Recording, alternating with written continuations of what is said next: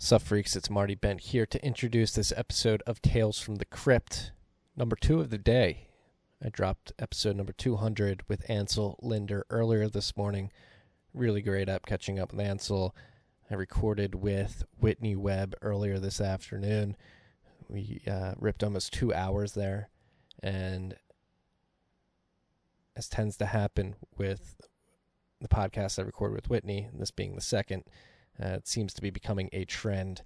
I am going to post this right away, considering the depth of the content, the conversation, and the information within it. I think the work that Whitney is doing right now to provide good journalism to the world, particularly around the happenings in the intelligence community and within our government here in the United States particularly, I think it's a very interesting perspective, and I'm glad that Whitney felt comfortable coming back on Tales from the Crypt to talk about all the things she's found out. So sit back, get your popcorn ready, put your seatbelt on, put your helmets on.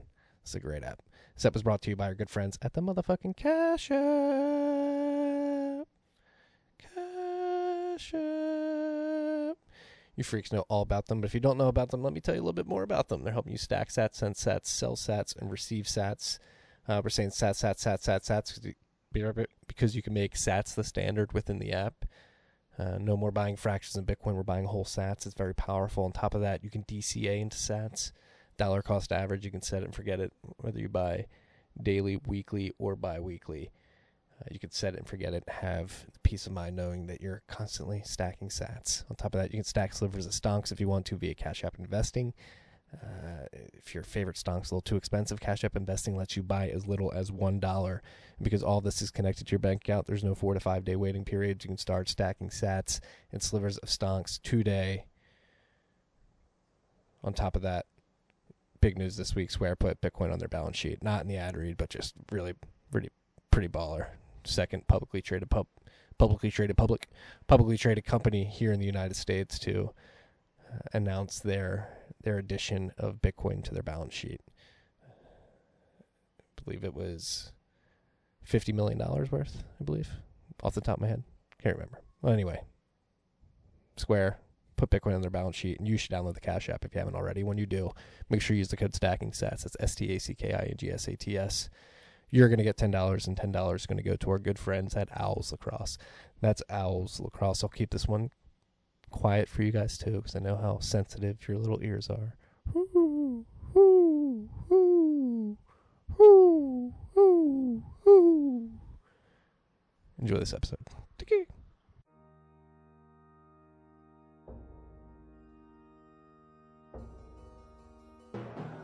You've had a dynamic where money's become freer than free. If you talk about a Fed just gone nuts, all the central banks going nuts. So it's all acting like safe haven. I believe that in a world where central bankers are tripping over themselves to devalue their currency, Bitcoin wins. In the world of fiat currencies, Bitcoin is the victor. I mean, that's part of the bull case for Bitcoin. If you're not paying attention, you probably should be.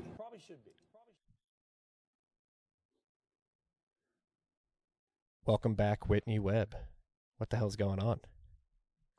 Too much is going on. I didn't even want to cold open my typical open there. The pre-recording conversations got my mind going in a million different places already. So before we get into everything, how have you been? I think we spoke like in the beginning of the summer, maybe. It's been a few months at least. Yeah. And well, things are okay. I mean, thankfully the weather where I live is getting better. I live in South America, right? So instead of going into fall, going into spring here, winter's over. So, that's obviously nice because my toddler doesn't have to be stuck inside in the like all day, which makes my life easier, right? But this crazy shit going on globally also is going on where I live. So that's been basically kind of in the same boat as most other places, the US, the UK, though, Chile has had measures in place that would make a lot of people in the States balk that have been in place since March, like curfews every night and bullshit like that. So in some towns, it's gotten really bad. the town right next to me, you can't leave your house without police permission. They ask you for your papers just to even enter the grocery store. I mean, it's out of control. Here, it's like that on weekends only for now. But I mean, who really knows? When you give a government that type of authority to do whatever they want and the population just rolls over for it and is like, okay, then, they'll just keep going until they get, they consolidate what they're trying to go for. So, it's not unlike some other places. Unfortunately, like I was saying, most people here really rolled over for this bullshit. And, I hope that doesn't happen in other countries. But I've heard from some friends in the UK and places like that pretty much over there, a lot of people are rolling over for it. So hopefully the U.S., at least the armed part of the U.S., will, not roll over so easily. But who knows? Between QAnon and some of these other bullshit psyops going on right now to sort of make people think that, as long as we get the right guy in the White House, everything's going to be fine after November. I mean, people like that are in for a surprise. Yeah, I think the article you dropped this week, particularly about Operation Warp Speed, which we're going to get into, really highlights the fact that the red team versus blue team political show we're getting right now is just a circus while other stuff happens behind the scenes. But to bring it back to what you touched on before, you said Chile rolled over, UK seems to be rolling over, and you mentioned the Second Amendment. What's interesting about Chile, because we were talking about this too before we hit record, was last year there seemed to be a movement of people who are fed up with the basically quasi-dictator they're living under in Chile and hit the streets. I believe we said the narrative picked up on rising bus fares that led people to finally hit the streets. But you were describing the history of Chile and who's in charge there, and I just thought it was very interesting. If we could jump into. Oh, sure. I can go into that a little bit. So basically in 1973, on September 11th, 1973, there was a military coup in Chile that was backed by the CIA, planned out by the CIA and Henry Kissinger. And it had originally, the ball on that had gotten rolling because this banking oligarch in Chile named Agustin Edwards, who's dead now, traveled to the White House to basically ask for a coup. He was really good friends with David Rockefeller. And would personally pick up David Rockefeller at the airport in Santiago in Chile, show him around. So basically, Pinochet came to power, murdered a lot of people, not just people that were quote unquote communists or involved in the Salvador Allende government, but people who were accused of being communist sympathizers or suspected communists and things like that. So imagine if, the McCarthy style hearings in the US, but imagine that with people actually being murdered or tortured. Of course, the CIA instructed, Pinochet's goons, I guess you could say, and exactly how to torture people and all of that. And that was true for a lot of the other military dictatorships of the era. Pretty much all of South America during that period of time were CIA-backed military dictatorships where the CIA or U.S. military intelligence or people like that would go and train, the security state officials in these different Latin American countries and techniques of torture and psychological operations, among other things. So basically what you have in Chile now is a population where the older generations that lived under Pinochet are extremely passive and they don't fight back about anything. And because, they sort of saw what happened and they're like, please just leave me and my family alone. We don't want to die. We don't want any trouble. Do whatever you want. Just don't kill us type of, when things get really heavy, it kind of ends up being like that. They're very content to just let things happen around them and not push back. What's interesting, though, is that the supposed return of democracy to Chile, I would argue, was just really for show, because a lot of the extremist policies that are unpopular now, a lot of those were either consolidated or expanded after Chile's supposed return to democracy in the 90s. And a lot of the presidents, both quote unquote left and quote unquote right, that Chile has had since 1990, have advanced the same agenda that started with Pinochet. And of course, a lot of that came directly from the so-called Chicago boys, who were Chilean economists under Pinochet that were trained, studied under Milton Friedman at the University of Chicago and used Chile as their personal laboratory for various things. And of course, the pension system that is so insane and so insanely unpopular in Chile was imposed during this time by the brother of the current president of Chile. And it's a total, it's so complex what's going on here, and it's really hard to really explain in just a short amount of time without really devoting the whole podcast to it, because we're talking about decades and decades of history and controversy and all of that. But it's unfortunately what's happening in Chile. Since the Pinochet era, it's been historically used as sort of like a laboratory, I guess you could say, for planners at the CIA and the national security state in the U.S. Not just for, and also for the bankers, right? Just like what happened with the Chicago Boys and their experiment, that was sort of like a Wall Street testing ground. But you also had, the CIA and other parts of the US government using Chile to quote unquote test things out as well. So I would argue that, the more extreme clampdowns that we're seeing in Chile right now under the guise of coronavirus response are seeing, will people roll over for this and sort of trying to game things out and then try to apply that to other countries. And I think some other countries that are like Australia, for example, I think like Victoria, where Melbourne is, that area is being used to sort of test out how to get people to roll over for fascism, essentially. Things look terrible in Victoria. It's yeah.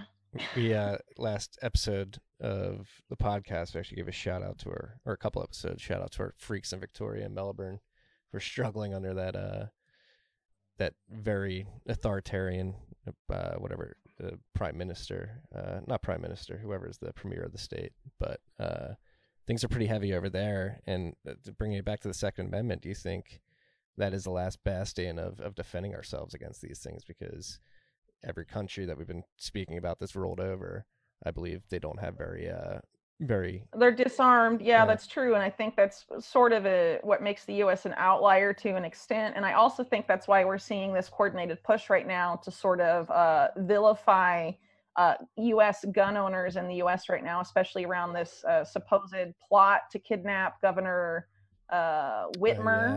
Yes. Yeah. So if you actually read the indictment, that was another FBI entrapment plot. After 9/11, the FBI went around creating tons of fake terror plots. Please go look this up, with informants that they paid tons of money to basically goad on vulnerable groups of people or vulnerable individuals in the Muslim American community to agree to participate in fake terror plots. And the FBI would give them a fake bomb and would give them all the stuff and would drive them around. Right. And then the FBI would come in and say, we foiled the plot. And they'd use that to justify increased, like an insanely, their ever ballooning budget for their counterterrorism ops, basically. Yeah, and I think so. What we're seeing now is a pivot to them doing the same thing to white Americans, to vilify white American gun owners, just because it's more politically expedient. Because if you read the indictment, they paid a couple undercover guys like over $20,000 to set this plot up that they then foil. They knew about the plot and were ready to foil it back in June. Why did they wait until just a month before the election? Pretty interesting. Trump's FBI, right? Very, very interesting. It's all theater. It seems like it's crazy. Well, I think that. And I think so. The FBI's, and it's funny, like the militarization of the police and this stuff seeping down into police forces just locally. I believe I remember, I forget if it was the FBI or the local police department that did a similar psyop on an individual, like a teenager, I believe, with extreme autism, and got him to like sell drugs to a high schooler and got him locked up for that. Like it's. Yeah, well, they tried to do a fake terror plot too to a kid that was autistic also and didn't have any friends. And then they reached out to him on a chat room first and then started meeting him in real life. And his parents figured out what was going on and were like stay away from our son, and he kept like sneaking around where the kid would end up being to try and get him to participate in this thing. I mean, it's really crazy. So this is how the FBI is operating right now. They wanted to investigate Epstein for decades. They covered up the 2001 anthrax attacks and a bunch of other shit that's gone down, right? But they make fake terror plots. With whoever they want to be the boogeyman of the hour, right? So first it was Muslim Americans after 9/11 to justify the war on terror. Oh, look, the domestic terror is here and we're thwarting it. So give us millions and millions of more dollars a year to, expand our counterterrorism operations, even though they're setting it up basically, right? And then so now they've decided to switch to this other, to another boogeyman to basically justify a domestic crackdown.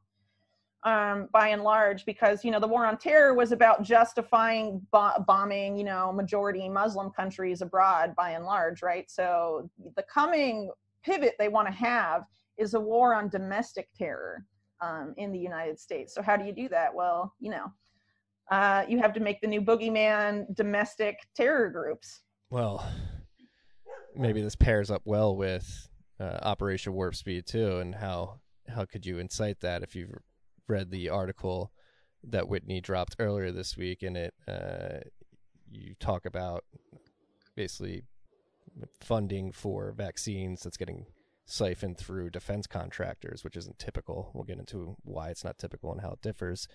But it seems like they're setting it up to create, I believe it said 300 million vaccines for their U.S. citizens. And you were saying you found out information that they're going to be tracking individuals who take the vaccine for up to 2 years. This is some crazy, Operation Warp Speed is nuts. It is not a civilian operation to make a vaccine fast for everyone during peacetime. This is a military operation, and mainstream media is even admitting it. The organizational chart for Operation Warp Speed dropped the day of the debate at the end of September, so no one paid attention. And basically, it's all being run by the DoD. It was initially advertised as a joint effort by HHS and the Department of Defense, but it turns out the HHS people aren't really involved, and that it's pretty much all DoD people, and that the only real civilian with any say in anything is this Moncef Slaoui guy. He used to be the vice president of GlaxoSmithKline, who was chosen by the Trump administration to be the quote-unquote civilian head of Operation Warp Speed. Moncef Slaoui has many conflicts of interest with some of the companies involved in Operation Warp Speed, including Moderna. He also has ties to Google through different firms he backs. Moncef Slaoui also is kind of a crazy guy, because what his vision for the future has long been, and this is true when he was at GlaxoSmithKline and well after, is because he wants to usher in an age of what he calls bioelectronic medicine, where basically nanotechnology will be inserted into your body and then go modifying cell by cell or nerve by nerve to quote unquote fight disease and things like this. So, this is important when we consider the extreme secrecy surrounding Operation Warp Speed. Essentially, all of it is classified. There's very little that we know. And, what I wrote about in this article you've mentioned is how people were different news organizations, mainstream news organizations like NPR, right? We're trying to get Freedom of Information Act requests to gain access to the contracts, the vaccine contracts that are between Operation Warp Speed and these vaccine companies, and they were denied. And they were like, why is it denied? And it turns out that the government did not directly enter into those contracts with the vaccine companies. They used a third-party intermediary. That third-party intermediary, as I point out in the article, was involved with some very creepy foreknowledge of 9/11 and the 2001 anthrax attacks, co-sponsors of the Dark Winter simulation in June 2001 that I've talked about a lot over the course of this year. Was headed for most of this period of time by the former deputy director of the CIA and stuff like that. So of all the people to funnel your vaccine contracts through, it's very interesting they would choose them. And what's crazy is that HHS, the Department of Health and Human Services, they say they have no records, no copy of the vaccine. And the Department of Defense are vaccine contracts. And the Department of Defense won't comment on if they have them or not. So it appears that this, government contractor, all tied up with the CIA, is basically the people that know what the contract says and the vaccine company. And some of these vaccine companies aren't just vaccine companies. You have companies like Johnson & Johnson, just one of the biggest companies in the world. And they have been in so many scandals for product safety. It's insane. Okay. And one of the other side effects of routing the contracts through this third-party intermediary is that the vaccine companies are also exempt from federal oversight and safety regulations. So out of all the companies you want to give like billions of dollars to like play around and develop something in secret and exempt from federal safety regulations, I would argue that Johnson & Johnson is a bad call. They had asbestos in their baby powder for decades. They knew about it. They didn't do anything, not unlike Monsanto knowing for decades that Roundup glyphosate causes cancer, and they intentionally tried to cover it up. Also, the clinical trials for Operation Warp Speed, completely secret. No one knows their parameters. No one knows their sample sizes. No one knows how long the safety tests are going on. No one knows their results beyond what they choose to report. The lack of transparency is very alarming because this is supposed to be given to every single American, distributed by the military, right? Yeah. I mean, it's incredible. Full stop, people. It's incredibly creepy all around. And to rehash exactly what's going on. So the U.S. government has, what, $10 billion in total for this vaccine program. $6 billion have been allocated. It's called an OTA. Outside, what's that? Oh, that's an other transaction agreement. That means that it wasn't directly between the government and the company, right? It was funneled through this third party intermediary. Yes. So you have Donald Trump administration allocating the decisions for this vaccine to Department of Defense contractors, who are then contracting the vaccine producers. Johnson & Johnson's one, Pfizer's the other, and there's two others, I believe. Novavax and Merck, I think. Yeah. So major corporations are getting their pockets aligned. And yeah, so I mean, these are billions and billions of dollars. In contrast, Operation Warp Speed originally said they were going to invest equally in therapeutics. $450 million have gone to therapeutics, and it all went to that company Regeneron, whose antibody cocktail Trump supposedly got at the hospital. But before Trump, that had only been given to 10 people, no safety test done. So I kind of doubt if Trump actually got it. It may have just been sort of a way to promote this new quote unquote therapy that's all tied up with warp speed, and also has some conflicts of interest with some of these people like Moncef Slaoui. Moncef Slaoui is on the board of directors of a company called Intellia, which is also partnered with Regeneron, right? So he's like all involved with a lot of different firms, and he has a lot of ties to Google. And also one of the other guys involved in the vaccine that's supposed to be a quote unquote civilian, but is not, is a former program manager for DARPA, right? Which is part of the Pentagon. It's like DARPA's is like basically the Pentagon's mad scientist wing. You know, it's their like Defense Advanced Research Projects Agency is what it's called, but it's like they do some really crazy shit. Thanks for the internet, DARPA. Yeah, well, they like to take credit for that, but that was before they were DARPA. They were just ARPA then, right?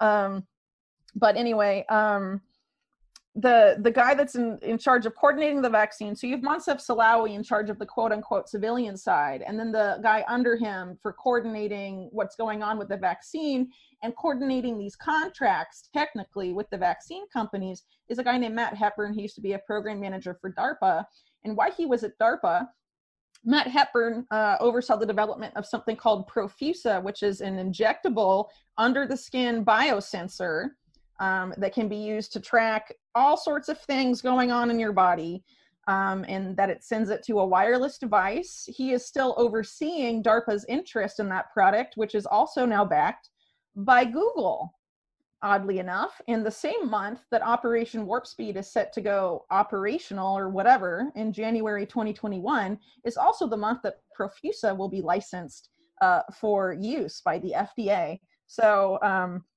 that's certainly odd. And when you actually bothered to go into the official documents of Warp Speed that have come out, they essentially say, and Moncef Slaoui in the week since has said this in every interview he has given, they are going to track and surveil everyone that gets the vaccine for up to 2 years after the first dose is received. They say, on the one hand, that is because they need to make sure you take the second or potentially third dose, because they say that the Operation Warp Speed vaccine will not be a single dose vaccine. It will at minimum be 2 doses. Okay, so they have to track you to make sure that you don't back out of subsequent doses. But they also say that they have to track you to ensure the safety of the product for things that didn't appear, what they say, quote unquote, rare side effects that didn't appear in clinical trials. Remember, the clinical trials are freaking secret, and they could have easily designed it, okay, we're going to test you for 1 month or 2 months, knowing that, down the line, maybe some other weird stuff will pop up. So everyone that gets it is basically going to be a guinea pig. And how are they going to monitor that? Well, the Profusa thing is just sitting there waiting for it.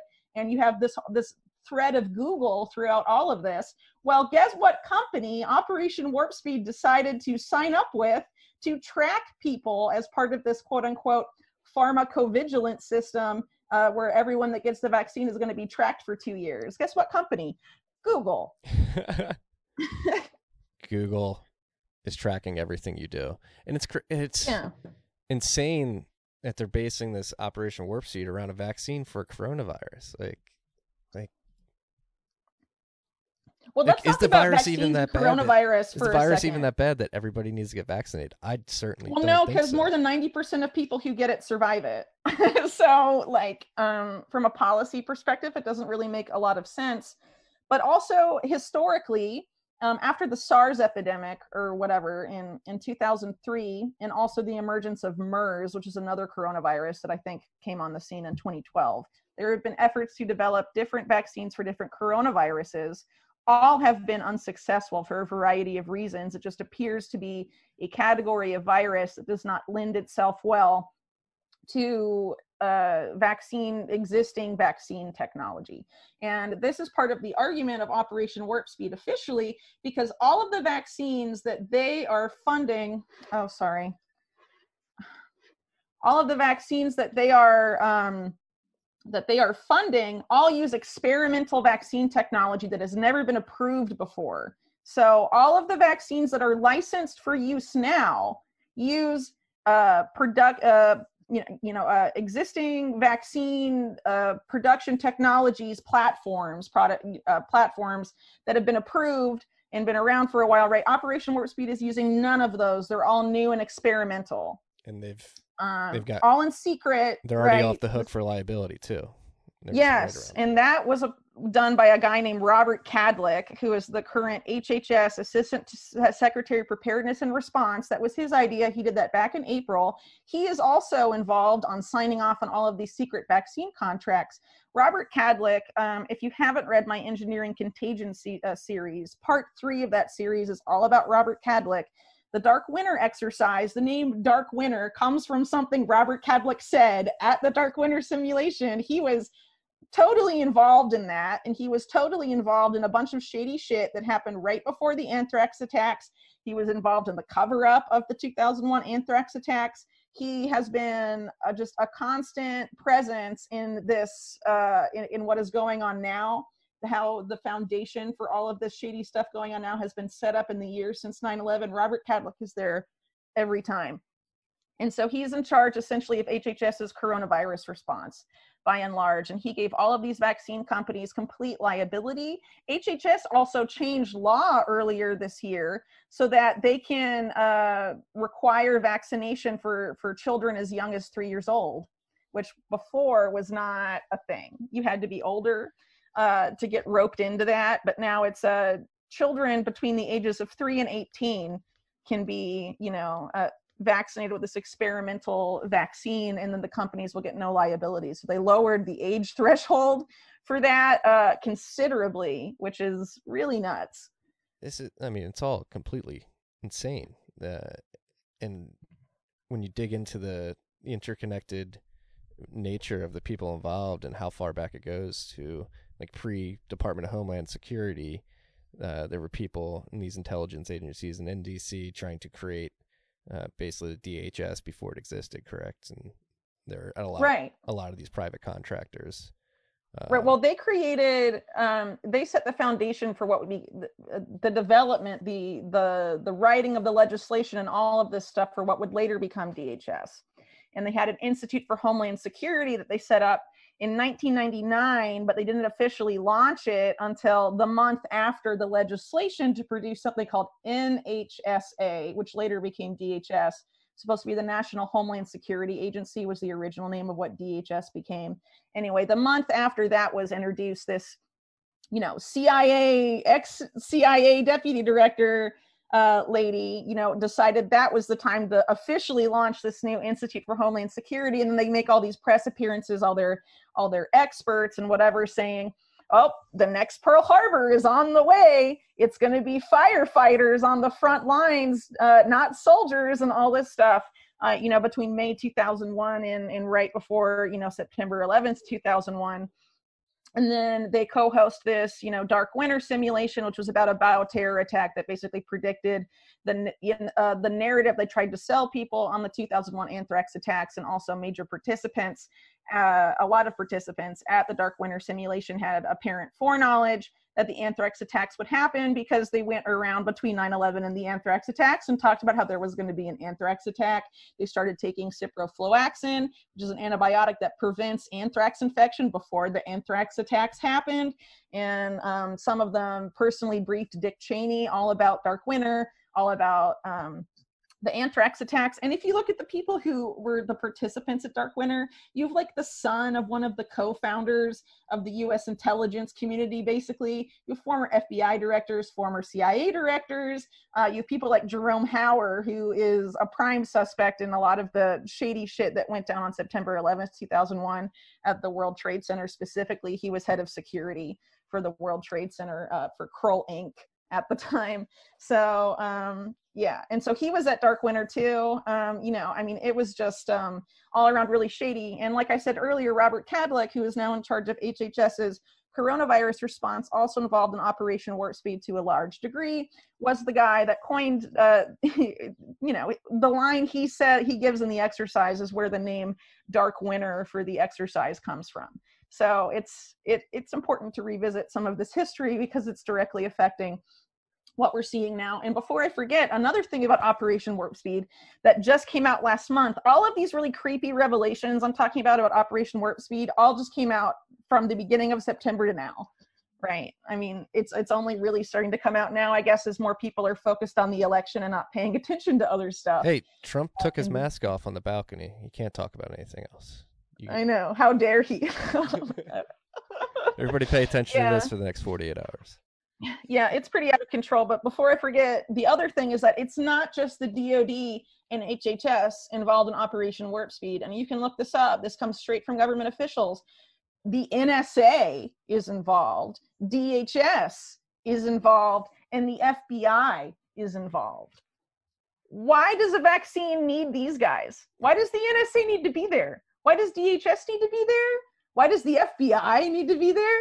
Well, going back to, I forget whether it was the DHS, whatever agency is talking about, like domestic terrorist. I believe they're calling the Boogaloo guys like vanilla ISIS or something like that. Oh yeah, you're talking about DHS. Well, so here's the point I'm trying to make. Like, they're prepping for that new narrative, and what is the way to create homeland terrorists is to try to force vaccinations on people and paint anybody who tries to. Well, they know that there's people that are going to get mad, and they advance even farther, and so they're trying to set up a narrative where everyone can be like, "You're a terrorist." Exactly. You know? Yes. So that's where this is going. But speaking of narratives, I guess we can get into some of the stuff we covered last time I was on about what's likely to go down on Election Day and the weeks afterwards.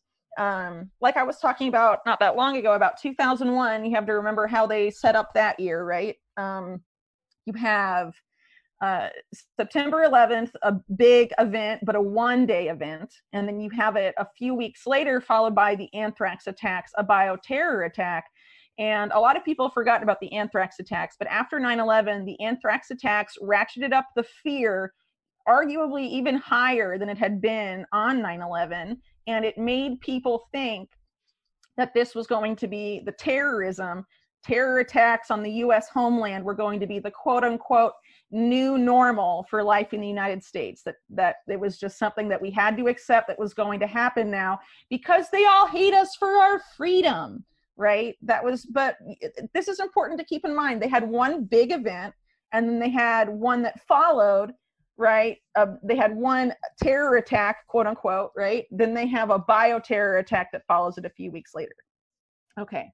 So last time I was on, I talked about cyber reason, I believe, and all of that stuff, what's likely to go to an election day. I still stand by that. We can get into this later, a lot of indication that they are essentially setting up and essentially making utility, the power grid, utility companies, and also the communications of public safety organizations more vulnerable in the lead up to the election. And this is coming straight from the government, the same government that is warning that those very systems are going to be targeted by quote unquote foreign hackers on election day. All very insane. But beyond that, over the course of this year, and even before, we have had people like Bill Gates and a lot of the people that quote unquote predicted the coronavirus crisis that has been unfolding most of this year. They also have said that after the pandemic, the coronavirus pandemic, there will be a bioterror attack. And yes, so I would argue that November 3rd, the election, 11/3, they will try and create a sort of new 9/11, but it will be like a cyber terror attack is sort of how they'll frame it. But then they're planning to follow with what Bill Gates calls Pandemic 2. If you go back and watch his interview earlier this year with Stephen Colbert, the Stephen Colbert Bill Gates interview, where Bill Gates talks about the final solution and all of this other shit, people may remember this interview because it's really weird, and Bill Gates chuckles at the wrong time and looks totally insane in a way that he doesn't in a lot of the other interviews from that time. But he says, I call this pandemic 1. This is back in April, right? So he's talking about the coronavirus crisis, and he says, it's likely that pandemic 2 will be a bioterror event. Okay. What the fuck? He's been saying this since 2017, and Bill Gates gave a talk in 2018 where he was talking about the need to merge health security with international security, create a war, merge the war on terror with, the war on disease, the war on pandemics, creating essentially a future war of bioterror.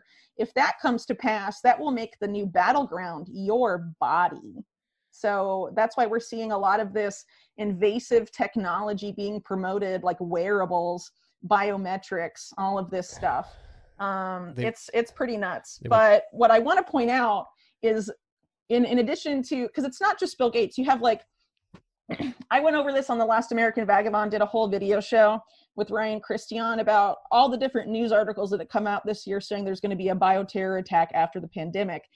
Those articles say that it's going to be a white supremacist group in the US working with Islamic extremists, right? So I think it is nuts and it sounds nuts.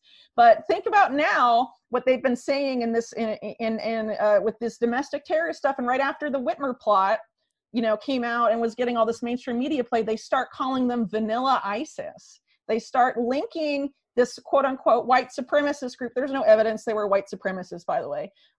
Just want to throw that out there. But they're labeled them as white supremacists, and then they're linking them already to ISIS in people's minds by giving them nicknames like vanilla ISIS, or saying they're following the ISIS playbook and all of this stuff. This is something people need to watch. They are going to try and say that white supremacists have a global network. They're all working together, and they're working with the war on terror, Al-Qaeda, ISIS groups behind the scenes, and that they're going to be behind bioterror attacks. They're also, based on the same narrative seeding, saying that they're going to be buying stuff off of the dark web, which I would argue the government will use to crack down on the internet in a big way once this stuff starts going live. Well, a few things here.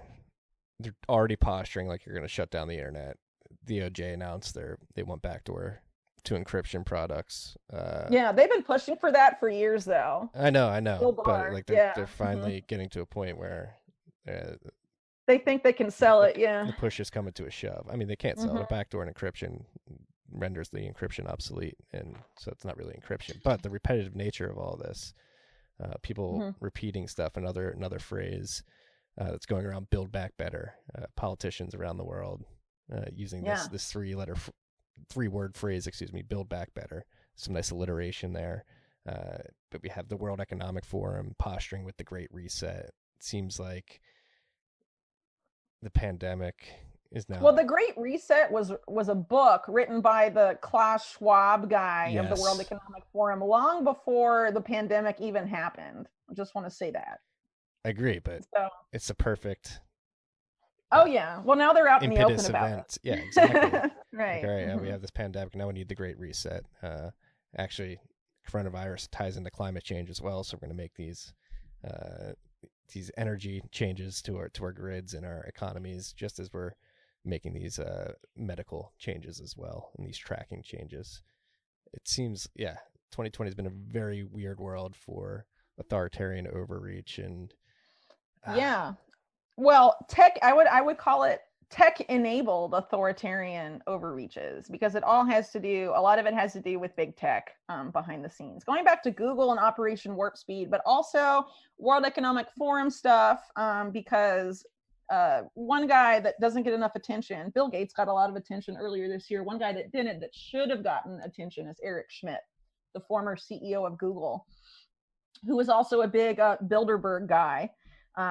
Just want to throw that out there, which, by the way, those meetings attended by Pompeo, attended by Kushner, right? The meetings with the billionaires and the, Trump administration guys and people from all over the world behind closed doors, Henry Kissinger, people like that. What do you think they talk about? How to help you? How to help the little guy?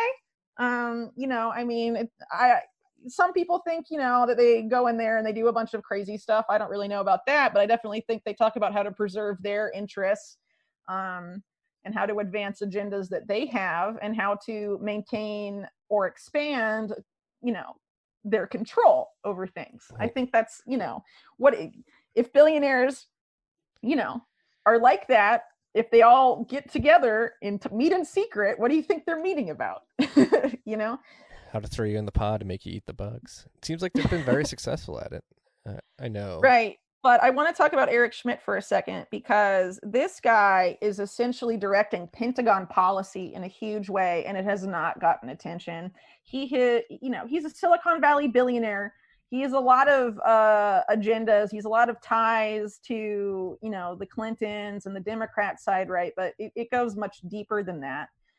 He also has ties to Israeli intelligence, the Unit 8200 crowd. For example, Team 8, which is an incubator of Unit 8200, which is Israel's NSA, Israeli intelligence. An incubator of Unit 8200 tech companies, which are basically, Unit 8200 front companies all over the tech scene. It's run by a former Unit 8200 commander, but it was set up with money from Eric Schmidt, right? So they just hired, not that long ago, a former director of the NSA, Mike Rogers, because they wanted access. This is straight from NSA employees. They were criticizing Rogers taking a job there because they were saying, these people, they basically straight up said Team 8 is a front for Israeli intelligence, and they want Mike Rogers there because he knows all the vulnerabilities in the US grid, basically. Which is just totally mental. But that's Eric Schmidt there, right? I mean, so we need to keep that in mind. But Eric Schmidt is in charge of the National Security Commission on AI, which is, he heads that, but it's essentially the Pentagon, the CIA through NQTEL, the former number 2 guy in the entire US intelligence community, who was also tied up with the Dark Winter people. And so you basically have, intelligence, the Pentagon, and Silicon Valley, because on the National Security Commission of AI representing Silicon Valley, you don't just have Eric Schmidt at the top, you have people from Amazon, from Microsoft, from a vice president of Google, all the big tech firms are there. And Oracle you have there as well, which is also involved in Operation Warp Speed. So you have all of these guys, and last year they essentially said that the US has to totally remake its economy and society in order to beat China in AI and develop better AI algorithms than China and advance more in the smart city stuff and biometrics and all this stuff, because basically smart cities are full of sensors everywhere. That's how they work. So they accumulate just an insane amount of data. And if you want to create a better AI algorithm than your competitor, you need more data on which to train your AI algorithm. So from the perspective of these guys, China has a bigger population. They have mega cities. They are currently accruing more data than the US is. So, the US has to implement more sensors and go even farther than China has in terms of getting data, the amount of data they extract out of a person. This is how these people think they view you as data to be harvested right now. These guys that are all into this huge push for AI.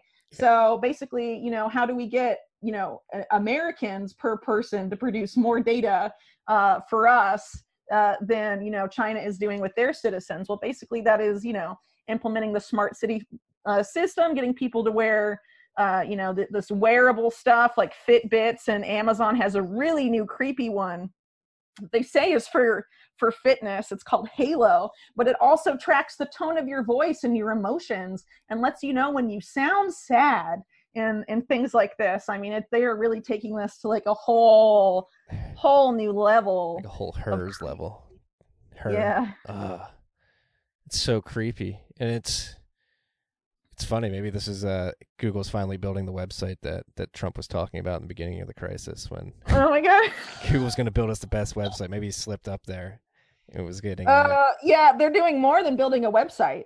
They're doing, because I mean, what I was talking about earlier about Operation Warp Speed, you see Google underlying that, and then you see the Google guy Eric Schmidt at the top of all this shit with the Pentagon right now. And the National Security Commission on AI, this isn't just about what the Pentagon will do with AI. This is about how AI must be implemented and used in the United States to secure key national security objectives, which are maintain global military hegemony and global economic hegemony.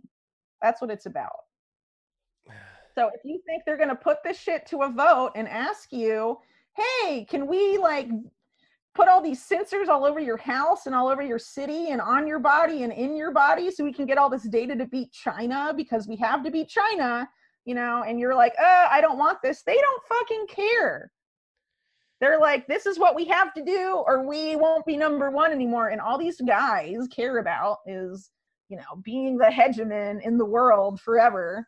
So do you think they have this sort of God complex leading them towards that? We need the U.S. to be number one in the world, and they completely overlook the freedom and liberty destroying acts that get them right there. Well, they say, right, that we're better than China so that, we have to stay number one so we can make the world safe for democracy. But I honestly think that's bullshit. A lot of these guys, and even the National Security Commission on AI, have in one of their some of the things they released last year, they talk about the need that there's two ways to go about this. There's the leapfrog China way, which is we go farther than China does in order to outdo them and maintain hegemony. But the other way is to work with that the economic and political elite of the US joins forces with the political and economic elite of China to basically create this Orwellian AI-driven panopticon together. So guess who's in favor of that approach? Henry Kissinger, who is actually describes Eric Schmidt as his best friend. Yeah, so a lot of people that have noticed this, which actually isn't a lot of people, it's relatively few, but it's there's some people that have called Eric Schmidt the next Kissinger because of this. He's sort of taken over. I mean, because Kissinger's freaking old, right? But here we have Eric Schmidt at the center of all this. Alive. Right. I hope he goes soon, because I hate seeing him. It enrages me that so many other people are gone and he's still there. This giant blob of that's I don't want to go. I don't want to get too descriptive of what I think about Kissinger. Hey, basically, if you want satanic jello. Yeah.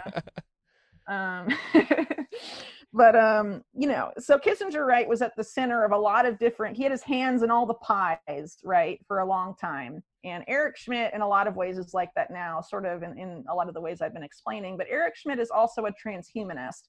He thinks, just like a lot of the other big guys at Google, including, their in-house futurists like Ray Kurzweil and these guys that people like Eric Schmidt brought on when he was head of Google, they think that humans merging with machines is in inevitable human progress, that human evolution goes in that direction.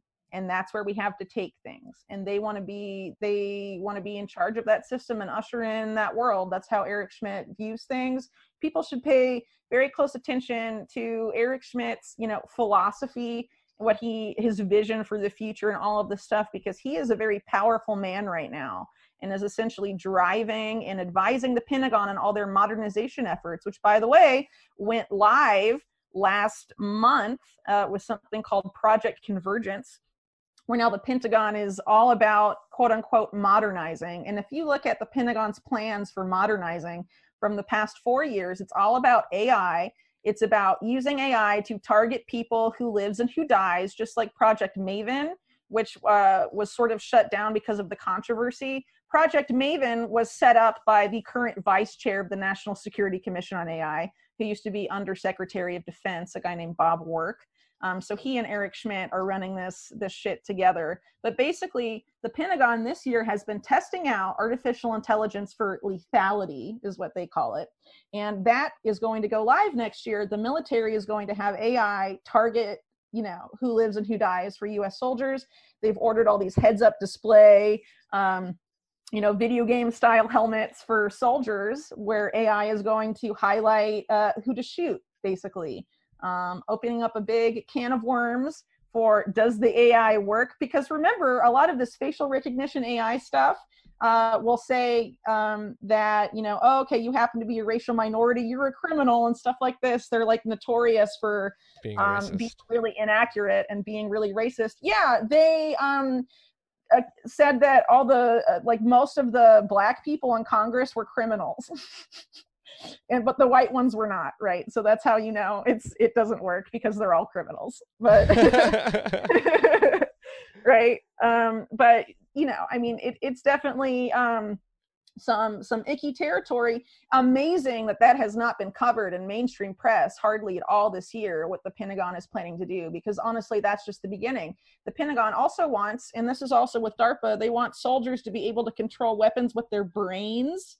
Swarms of drones with their brains. You may think this sounds batshit nuts when you hear me say this, but I please urge you, this is in the military's own documents. You should go and read what the fuck they are planning to do, because they're doing it.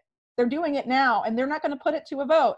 And I think this is very much tied up with Operation Warp Speed, because it's a lot of the same actors involved, and the extreme secrecy.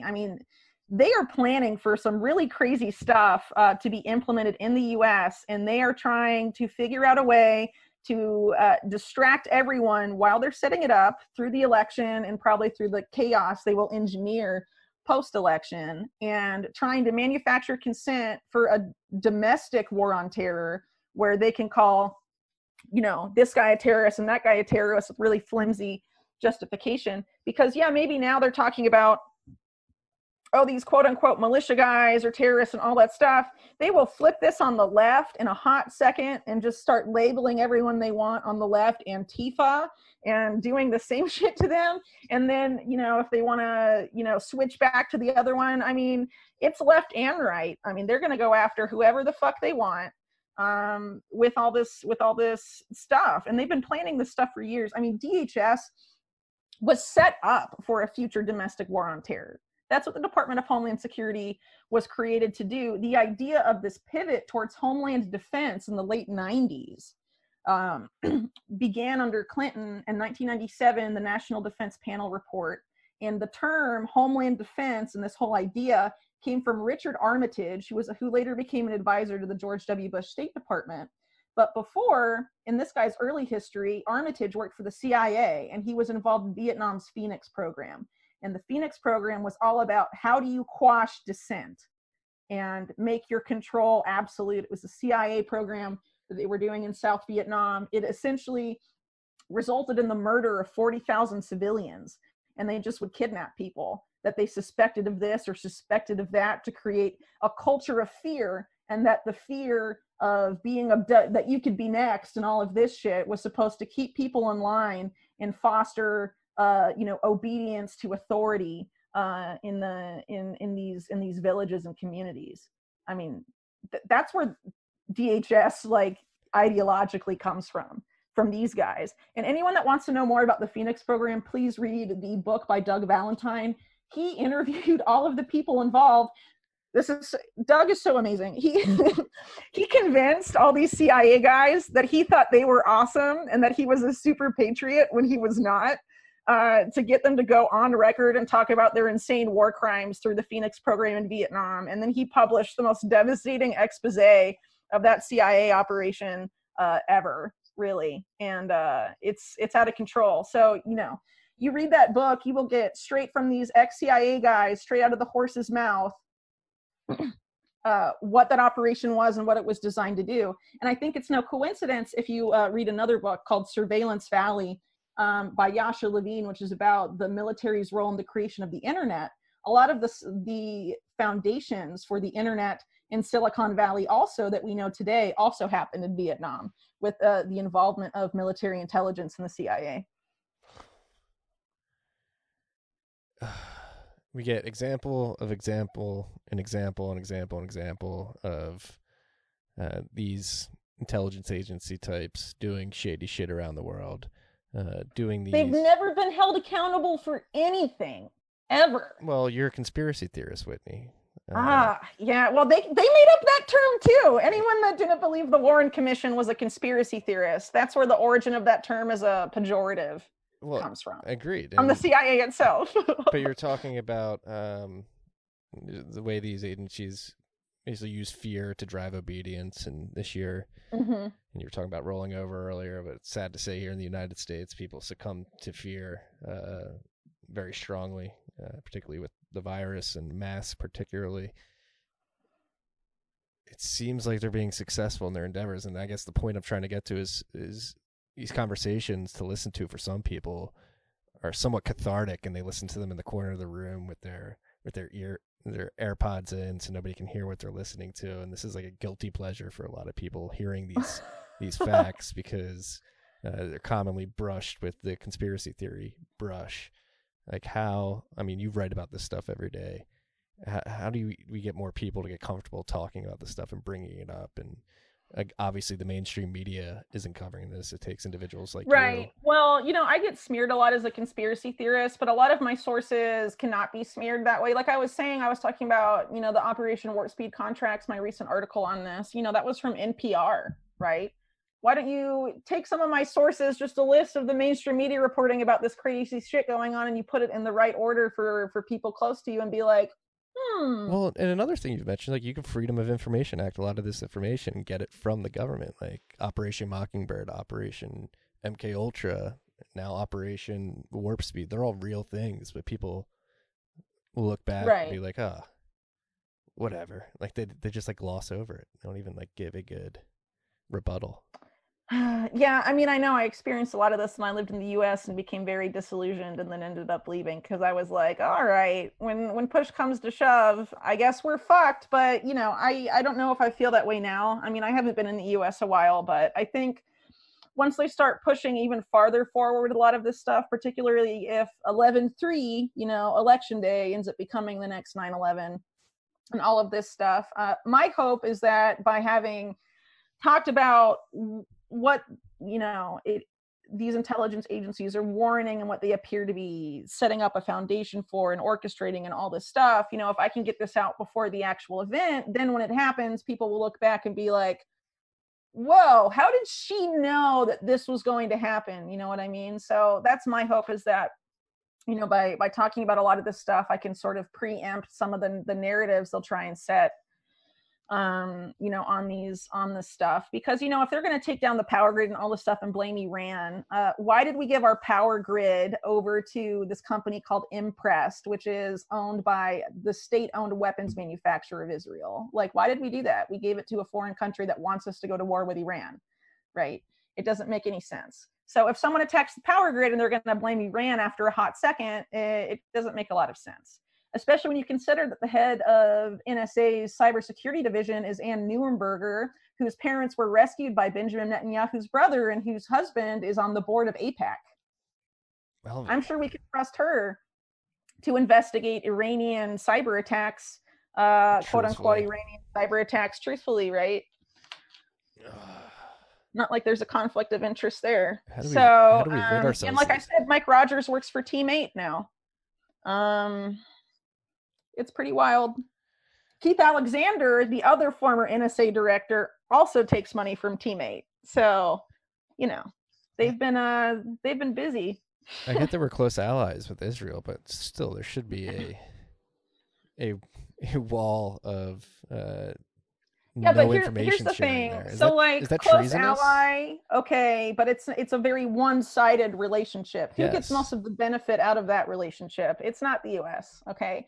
Also, AIPAC as an organization, over its decades-long history, has been embroiled in numerous espionage scandals, many of them that were federally investigated and then shut down from the highest level. Why is that? These are things that you can look up. By the way, one of the people that was involved in the AIPAC espionage scandal is now Trump's ambassador to Turkey. Oh, really? Yeah, because that makes sense. Yeah, one of the ones in the early 2000s.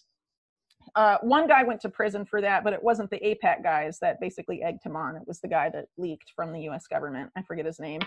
But, AIPAC espionage scandal, you can find it. Also, there's that pretty notorious Fox News report from 2001 by Carl Cameron about the Israeli tech companies Amdocs and Converse Infosys, which is now Verint Inc., and what they were doing, before and on and after 9/11 in terms of surveillance and things like that. A bunch of weird stuff was going on. So, and as we know, as we discussed in the first episode, a lot of ties to Israeli intelligence with the Epstein saga and everything that's going on. Well, yeah, who was he blackmailing people for? Yeah. Right. So, there's a lot of different directions to go with it there, but basically, this is like on mainstream sites like Business Insider. They're quoting Israeli government officials off the record that are like anonymously. And they're saying stuff like, we want to try and get the U.S. into a war with Iran before Donald Trump leaves office and stuff, because they think he'd be more amenable to a U.S. war with Iran than Biden would, because Biden's like, oh, the Iran deal and whatever, that is not good. That sounds like foreign meddling to me, but instead it's, Russian disinfo is still, what the DHS is worried about. And the DHS came out with this report, the Homeland Threat Assessment, the first Homeland Threat Assessment DHS has ever made. They were made in 2003, DHS, and they waited until 2020 to make their first Homeland Threat Assessment. That seems a little weird. Also weird, normally the CIA has a worldwide threat assessment they do every year, but this year they didn't do one, and DHS did one. Isn't that strange?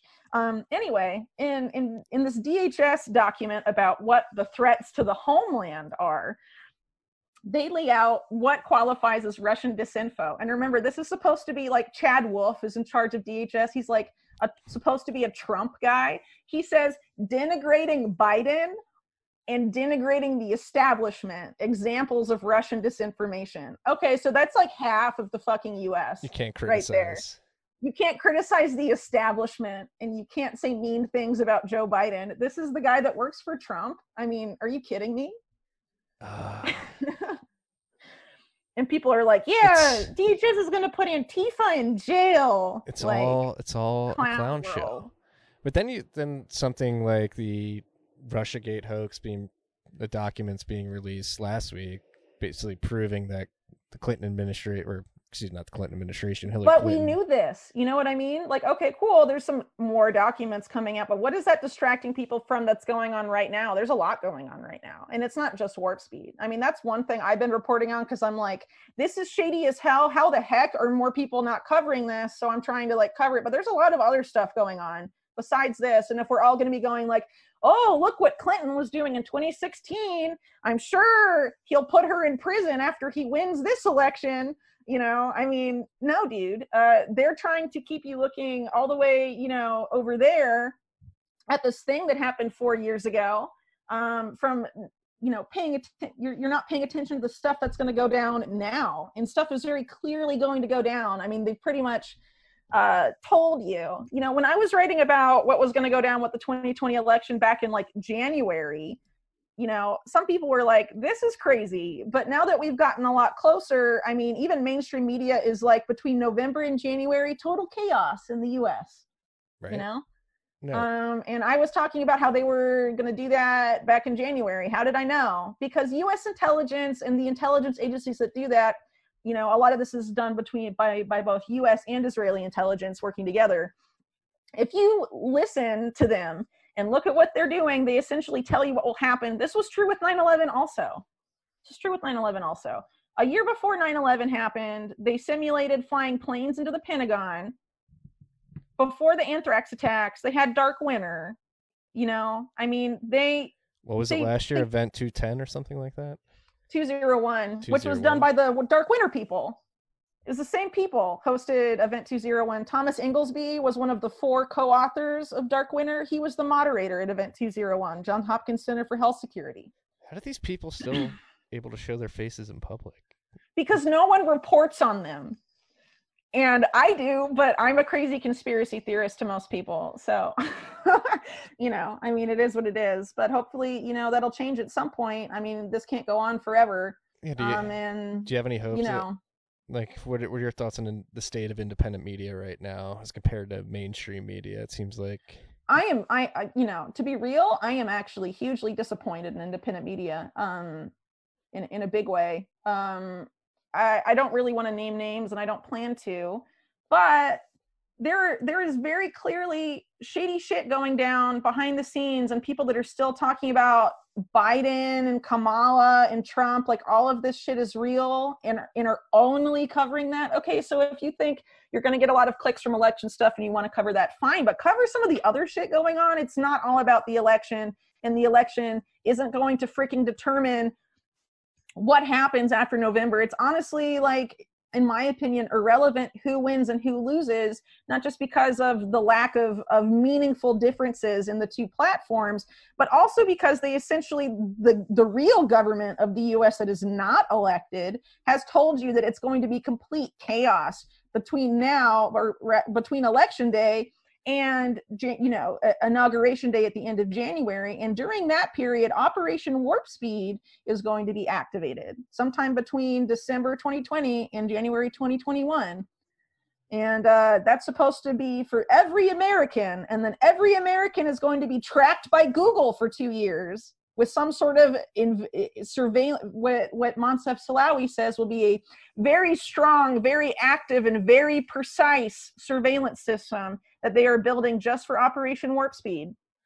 Okay. I mean, this is so nuts. I can tell you definitively, I will not be participating in that vaccine program. Well, yeah, because if people could just the stuff I've like talked about, the extreme secrecy and like who's involved in all this shit, like who the heck would get it, dude?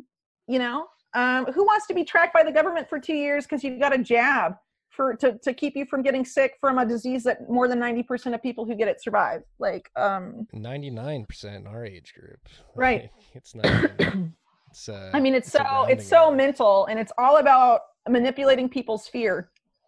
Get people really afraid, and then they'll just, you know, okay, good government, come and make us safe again.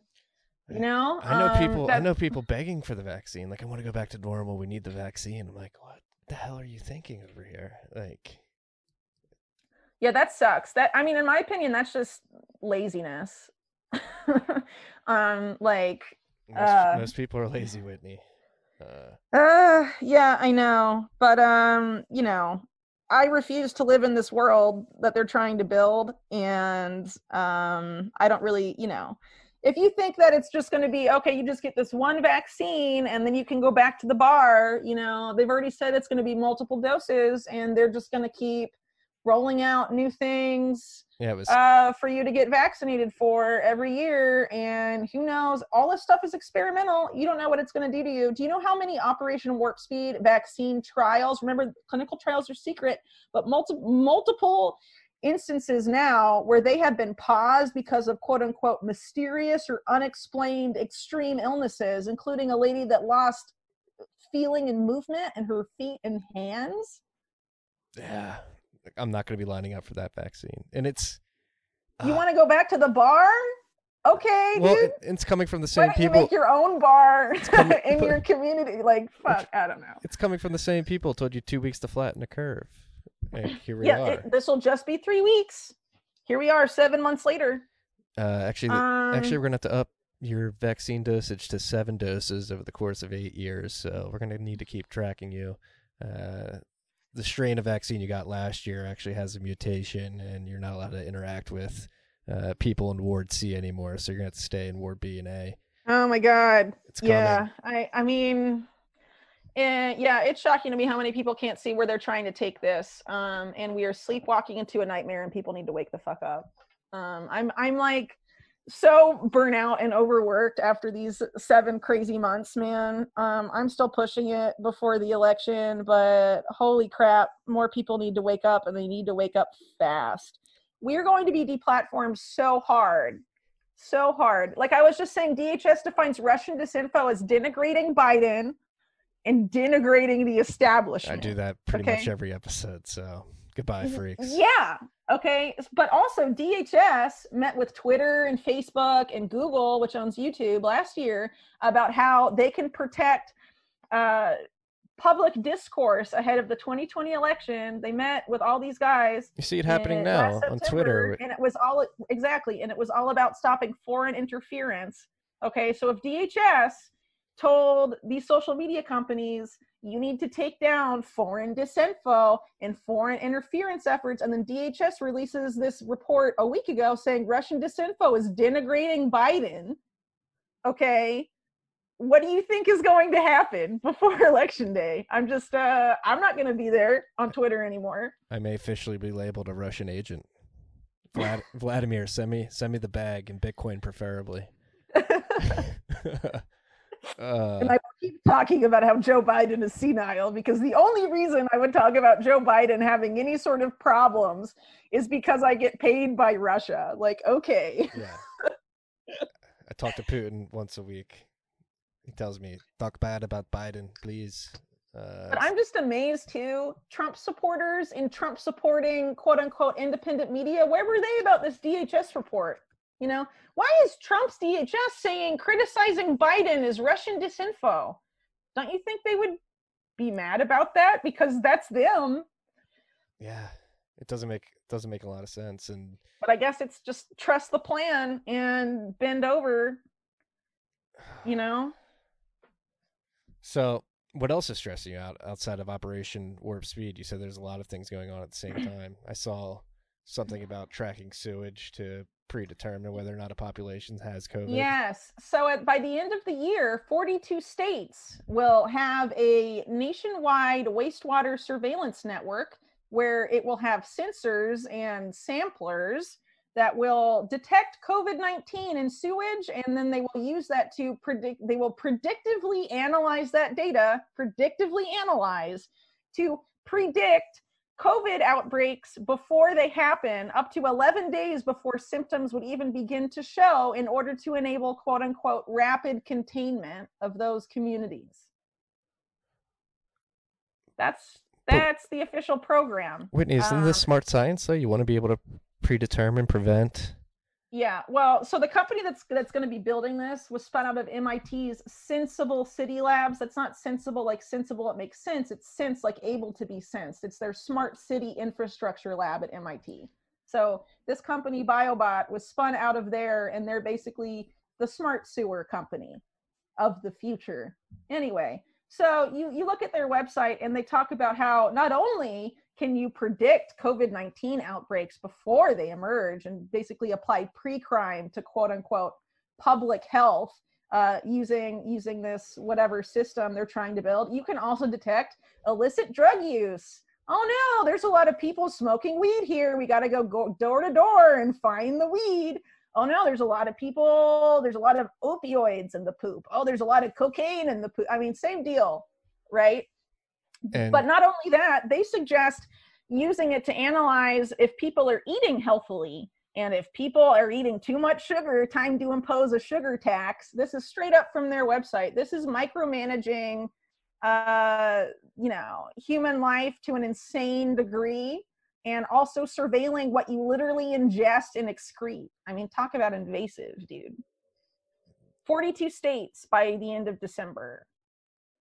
Lovely. And I love how it's always the same pretext. It's a war on something invisible that you're never really going to stop. A war on drugs. Yeah, the war on terror was the invisible enemy that were supposed to be brown people in caves in the Middle East, supposedly, that hate us for our freedoms. We're so free, they hate us. So let's have less freedom and fight them, right? Okay, war on terror logic. But now it's the war on the virus, which is also an invisible enemy. But this invisible enemy isn't isolated outside of the US, abroad.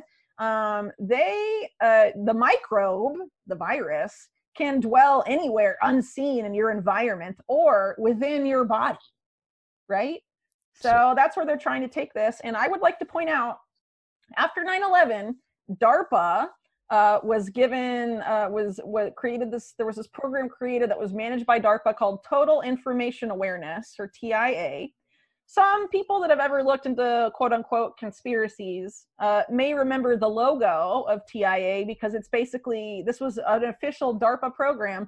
The logo of this office at DARPA was an all-seeing eye pyramid beaming like a surveillance beam over the entire planet Earth. Please go up and look at this logo. It's pretty trippy. Anyway, a component of TIA was called biosurveillance, and it was about predicting natural disease outbreaks and bioterror attacks before they happen. And it was all about using non-traditional data sources, including the sale of over-the-counter medicine, the consumption of foods associated with illnesses, poop, like sewage, wastewater, things like that. And what do you know? HHS now is building that very system, and it's national.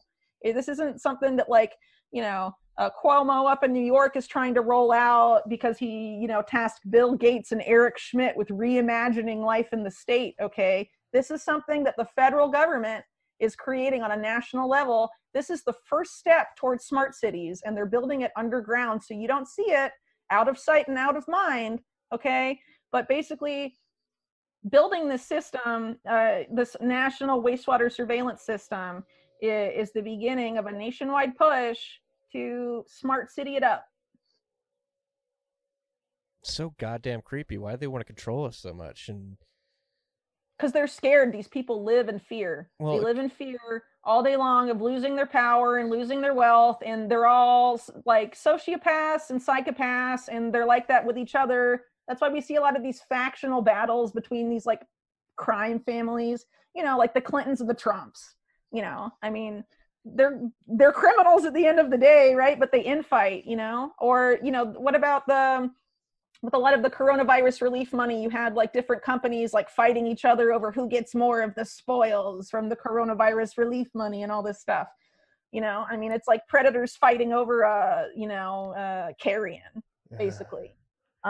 So yeah, but not nice people, but they have that mentality. They're constantly in fear, and they don't want people to start demanding more sustainable systems. I'm not talking about like environmental stuff, just that, right? I'm talking about like, the Fed is not a sustainable system to maintain a healthy economy, right? As one example, the government as it is now is not sustainable if we're to preserve the Constitution in basic freedoms.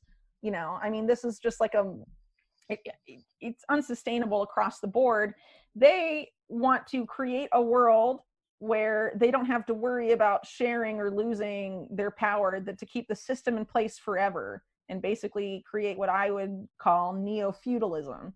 Basically go back to medieval times in Europe, and there's the kings in the castle, and then there's, you know, the people at the bottom, right? But instead of it being, you know, enforced the way it was back then, through, you know, lack of information, keeping all the knowledge about things concentrated in the hands of a few.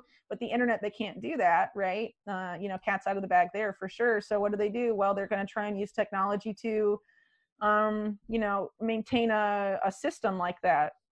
Yeah, At least that's how it looks to me. And one of the ways they're going to try and do that is to control the digital money. They want to create this central bank digital currency. Yeah, they have really ramped that up, huh, since we last talked. I think when we last talked, it was the Fed came out and like said, well, we're researching a digital dollar, but it's just research or something like that. They said earlier this year, and now they've definitely upped the ante, so to speak. Christine Lagarde has come out in favor of a digital euro. And oh my God.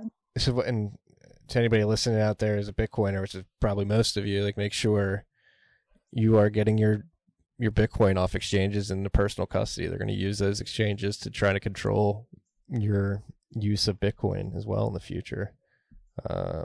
That's why, I mean, I think Bitcoin as a vehicle to defund parts of this global intelligence apparatus is a huge benefit for the individual, but it can still be co-opted by these people who arguably outside of the realm of Bitcoin are winning at a pretty massive scale right now. Like, how do we begin to fight back as individuals listening to this particular episode? I think it's worth keeping in mind that it's a lot easier to keep tabs on what they're doing than keep tabs on how, you know, how regular people are responding to all of this stuff. Despite how bleak things may look now, I definitely feel that there are more people questioning what's going on than there have been in like the last 20 years in the US. Like, a lot more people are starting to be like, I don't know about this, with a lot of different things. You know, for example, I have a Patreon, we have a Discord where a lot of people talk, and they've talked about how they came across my work and things like that. And most of them were people that before 2016 were ultra super mega normie, and just in the past 4 years have been kind of like, whoa, wait a second. And since the coronavirus crisis, I am confident that number has grown by a significant degree. But you're not going to see that type of stuff covered in mainstream media, right? And we're not going to see, you know, positive acts that would make us feel better about what's going on, or positive acts of resistance wherever they may pop up around the world. We're not really going to hear about that from mainstream media by and large, right? So it's worth keeping that in mind, that, you know, it sort of distorts things towards the negative. But, you know, in terms of what I do, yeah, I mean, reading the stuff I put out can usually be pretty depressing, but we can't fix anything if we don't know what the fuck is going on. You know what I mean? So I think, to paraphrase Carl Jung, you know, you can't, or, you know, the famous psychologist guy, you can't make something conscious until you make the unconscious conscious, right? Until you bring the darkness to light, until you shine a light on the dark shit that's going on. So it may look really bleak at first, but the more people work to expose that, and I'm not just talking about me, right? Because it's really an imperative on everyone that's worried about this stuff to try and get this information out there. And that really needs to be done, not necessarily virtually anymore. That needs to be done, and you need to take this stuff to your family, to your friends, people you know in the real world, and be like, don't you think something's weird about this? And people really need to get, especially for what's coming down the line, people need to get local, get to know your neighbors, you know, if you don't already know them. If things get really hairy, you will probably need them, or try and, you know, come together as a neighborhood or a community and work on local resilience or something. You know, we have to decentralize to combat this huge centralized, you know, grab of power by the federal government, which is centralization at its core, right? How do you combat extreme centralization? Well, you have to decentralize, right? So, you know, people need, there's plenty that people can be doing right now. And, you know, it's really easy to look at all this stuff and be like, fuck, we're screwed. But, like I was saying, there's more people really awake to what's going on now than there ever have been before. And, we need to keep that energy up because it's the only chance we've got. No, I would actually co-sign that. Just wanted to put that out there. I think the expedition of everything this year, particularly around the coronavirus, the lockdowns, now it seems like attempt at forced vaccinations, or they're going to have enough for hundreds of millions of people at least. It seems that they're worried and are working at a quicker pace than maybe they would like. Yeah. Well, originally it was going to be January 2021. Now they're saying the Warp Speed guy is saying, well, we're going to apply for the first emergency use authorization for the vaccine at the end of November and Thanksgiving. Yeah. So they definitely are pushing that timeline ahead. And I definitely think that more people are getting wise to this stuff going down right now. I'll give you an example. My parents are Normie McNormingstein. They are like so normal. They voted for Bush like twice back in the 2000s, right? They have always thought I was crazy because I've been like a 9/11 truther since I was like 13, right? So, they've always thought I was really nuts. And then I talked to them the other day. We don't really talk that often, as you can imagine, but I did talk to them the other day, and they were like, my mom was like, this lockdown stuff is bullshit. This virus doesn't kill anyone, And so if my parents, who literally made it a ritual for decades and decades and decades, have dinner in front of the ABC and NBC, whatever, evening news, and watch mainstream media and CNN all day long or whatever, are now being like, we don't believe what the TV is saying, that made me pay attention. Yeah, I think everybody's seeing that the people on TV are goddamn hypocrites. You see people like Chris Cuomo like virtue signaling about the virus, and he gets it. But he lied about having it. He lied about it. He said this virus is so deadly that you beat it by doing chest stretches and shit like that. Oh my God. The Cuomo brothers need to go to prison forever. Both of them. The propagandist and New York's little Hitler, they all need to go. It's so weird. New York's little Hitler. I haven't heard that nickname yet. Yeah, well, I mean, he's getting there. Yeah. He really put Eric Schmidt and Bill Gates in charge. They're probably more closer to having that. Yeah, now Google's coming into New York City with a homeschooling software, correct? Yeah, well, what's nuts is that last year, before all of this happened, people under Cuomo, they signed off on Israeli companies building 5 smart cities in New York. And the contracting period, the awards to the Israeli companies that are going to do that were given this year. And so they're going to build 5 smart cities in New York next year. And Eric Schmidt was trying to bring smart cities before. They were going to test it out in Toronto and Canada, I believe, but the citizens pushed back and were like, no, get out of here. And so now Cuomo is like, yes, Eric Schmidt, make New York State your playground. And that's essentially what they're doing. And yeah, Google has this virtual classroom stuff that they've invested in. Bill Gates invested in stuff related to this too, where it's like a wristband that kids have to wear, and it like sends them like shocks basically if they're not paying attention in class to like increase their attentiveness in school. Yeah, that sounds fun. Thanks, Bill Gates. You can just tell these are like the fucking derpy computer nerds in schools that like hate everyone and are all bitter, and they've grown up and now they're like, we will get revenge. Like, and this is how they're trying to remake school, man. I mean, it's just insane. Just gonna put them in pods, but then like, how could anybody ever trust the things like the pre-crime predictive analysis in the sewers? Well, pre-crime started last year too. Bill Barr announced Deep last year. It was supposed to be to prevent mass shootings before they happen, when everyone was most scared of mass shootings. And now, the coronavirus comes around and Bill Barr is like, I need the power to indefinitely detain people for coronavirus. Okay. Anyone remember that? I guess people have forgotten about Bill Barr's attempted power grab back in March. Yeah. How he wanted to indefinitely detain people because of the Rona. How could you ever trust pre-crime? And then these other softwares that they're putting out. Yeah, well, the more scared people are, the more they'll trust that stuff, you know? Oh, anything to make the shooting stop, anything to make the virus stop, you know? I mean, that's what they're trying to... Yeah, how much of that is them just in the back end just fucking with things, like making something that isn't real? Hey, well, remember the FBI, you know, they're really good at making terror plots. You should look at anyone want to look into the 1993 World Trade Center bombing and how the FBI knew that was going to happen and didn't do anything to stop it. Yeah. Uh-oh.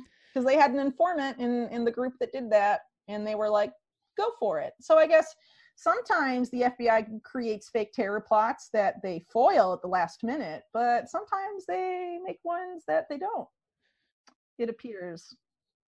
Do you think the FBI or CIA killed JFK? Because wasn't that one of his big things right before he died? He wanted was to splinter the CIA into 1,000 pieces and scatter it into the winds? Yes. Yeah. Well, I'm not a professional JFK assassination researcher, and I have never really looked that deeply into it personally. But I would recommend that people read JFK and the Unspeakable, and the most important book for understanding why the world is the way it is now, at least as far as the U.S. concerned, The Devil's Chessboard, which is about the rise of Allen Dulles, the first director of the CIA, who really, really, really, really, really hated John F. Kennedy. And it was Kennedy who fired Allen Dulles from the CIA for the Bay of Pigs disaster. And, you know, there's a lot of odd things that were going on around that period of time in the early 60s. It's also very odd what happened to Bobby Kennedy, John F. Kennedy's brother. Sirhan Sirhan, there is no way that he was the person that shot Bobby Kennedy. He's still in prison thanks to Kamala Harris, who refused to let him try and argue for parole, despite all the new evidence about him not being the shooter. But anyway, I digress. If you are the CIA and you overthrow countries all over the world and kill a bunch of people and do MK Ultra on the record, torturing essentially of innocent people to perfect mind control technology, and no one investigates you and no one holds you accountable for decades and decades and decades, what kind of world does that create? How does that happen? Let's remember too, talking about, you know, the tech guys and all this stuff, remember that Google and a lot of these other companies started with CIA money through In-Q-Tel, Palantir, you know. And then, so there's a couple of things. Going back to Allen Dulles, or however you pronounce his last Dulles. name. Dulles. Weren't the first programs that he started, didn't he like bring in a lot of like ex-Nazis to work on a lot of that stuff as well? Oh yeah, Operation Paperclip. Actually, during World War II, before the CIA was formed in the Office of Strategic Services, which is like the precursor to the CIA, Allen Dulles was basically running interference for the Nazis out of Bern, Switzerland, where he was stationed the whole freaking time, and tried to negotiate amnesty for top Nazi leaders, which FDR shit all over, and that made Allen Dulles really mad because he was trying to be like, hey, the economic elite of Germany are my friends, because before he was in intelligence, Allen Dulles was a Wall Street lawyer, and when he was a Wall Street lawyer, he helped organize coups on behalf of corporations. Oh, what do you know? That's what the CIA that he ran ended up doing also.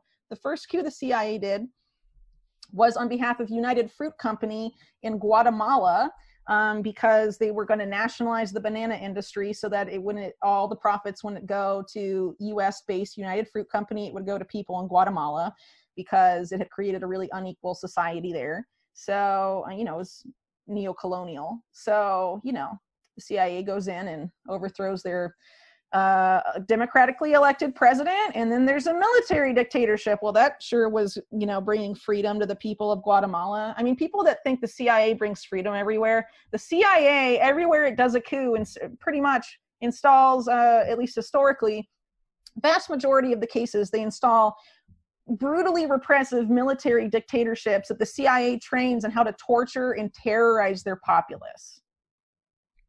Why do we put up with this agency again? What is their mandate? Well, because they also control the media, right? Operation Mockingbird. They have a lot of influence. Anderson Cooper, for example, used to be involved with the CIA during his college days. He's also a member of the Vanderbilt oligarch family, you know, so. But he's got pretty eyes and a clean haircut. He'd never lie to you. I know, never. Yeah. these people. Anyway, plus the CIA has a lot of different cutouts now and spin-offs. Like USAID is a CIA cutout, essentially. And the National Endowment for Democracy, or NED, also very tied up with the CIA. They even admit that. They're like, yeah, we used to do what the CIA did decades ago. Now we do that. And they're the people that do a lot of color revolution stuff on behalf of the Well, a lot of people are US arguing establishment that you can't denigrate. It's Russian disinfo, says DHS. A lot of people are arguing that they're turning that color revolution on their own citizens. Oh, but they are. But they are, though. Yeah. So we talked about Cybereason last time I was on, but we didn't talk about the Transition Integrity Project because I wrote about that later. I wrote about that a couple weeks ago. And basically, they are this group of PNAC, Project for a New American Century, neocons, and Obama administration DNC, establishment DNC types coming together to simulate that even if Trump wins the election, how to create chaos, regardless of who wins, between election day and inauguration day. And if no president is officially decided on inauguration day, then the military might have to step in, they say. All very convenient when we consider warp speed and all this other stuff supposedly going down that same month, right? So that's pretty nuts. But anyway, the lady that created that is a lady named Rosa Brooks. She used to work for the Soros Open Society Institute, that, of course, was intimately involved. The Open Society Institute and other things that have been funded by George Soros's various foundations, by and large, have been linked to color revolutions, including the Arab Spring and numerous other ones. Leaked emails from Hillary Clinton's State Department showed that she was essentially told directly by Soros how to handle a situation of unrest in Albania for the purpose of advancing a color revolution and regime change. I mean, this is pretty nuts that this lady is a lady that was in charge of it, but she's also a fellow at this think tank called New America. New America is almost entirely funded by Eric Schmidt. I mean, its biggest donor, first or second biggest donor, is Eric Schmidt and his wife, Wendy. It's also funded by Bill Gates, Pierre Omidyar, Jeffrey Skoll, who are both eBay billionaires, in Silicon Valley in general. New America's purpose is basically, I forget their exact mission statement, but it's something like analyzing the disruptions caused by high-paced technological change and seizing those opportunities that those disruptions create, right? So it's funded by Silicon Valley billionaires who produce the disruptive high tech, and then they have New America, which plans out how to seize those opportunities for their benefit. And a lot of this virtual classroom shit that Eric Schmidt and Bill Gates are rolling out in New York and whatever, that's probably the main focus of the New America think tank. Where they spend a lot of their time and money. But also the same lady, Rosa Brooks, is not just involved in that. She's also involved in the Georgetown University Center for Innovative Policing. That's all about how to reimagine the police departments in the US. And this, I could go into this in more detail, but basically there is an effort by people in this camp, this DNC establishment camp, to basically take the legitimate grievances that are associated with the Black Lives Matters movement and herd this into a push for the federalization of police, and basically to sell the quote unquote reform of police departments across the country, and all of that, all the calls for reform, mostly for people on the left, to basically make the solution to those calls for reform be the federalization of police. And this lady is very involved in that. And so is the, I can't remember if it's the Open Society Foundations, but I think it is, but it was some Soros-funded organization. There was a leak from them a few years ago about them talking about Black Lives Matters and how to capitalize off of that to push for the federalization of police. So like, this is like something that they're like interested in. And it's interesting. The same federal government. The same federal government that brought you the war on drugs and the war on terror. Right? Because this Rosa Brooks lady used to be an advisor to the Obama era Department of Defense. Yeah. Right. So she used to be involved with that. But at the same time, you have people like her from the quote unquote left and the DNC angling to get people over there on that side of the political divide to support the federalization of police. During the rioting, you had people on the right also calling for the federalization of police, like DHS heads, and then Bill Barr was talking about federalizing police and all of this stuff. So they're also manufacturing consent because of the riots and all that stuff for people on the right to support the federalization of police. Okay, so like what kind of contentious riot situation where you have two sides that are supposedly so angry at each other it creates this explosion of violence in American streets? Why are they both angling both sides for the same solution, the federalization of police? That seems a little too convenient to me, right? Yeah, it seems like we're being herded into a certain direction. Yeah, because what happens if you federalize police? That's an extreme centralization of power. Pretty much all police officers in the U.S. are going to be militarized DHS guys. Yeah, and the war on drugs and the war on terror prove that the federal government isn't racist at all. So, right, they're going to clean up the racist police force with a federal police force. But that's literally what these people are saying on the left, quote unquote left side of this.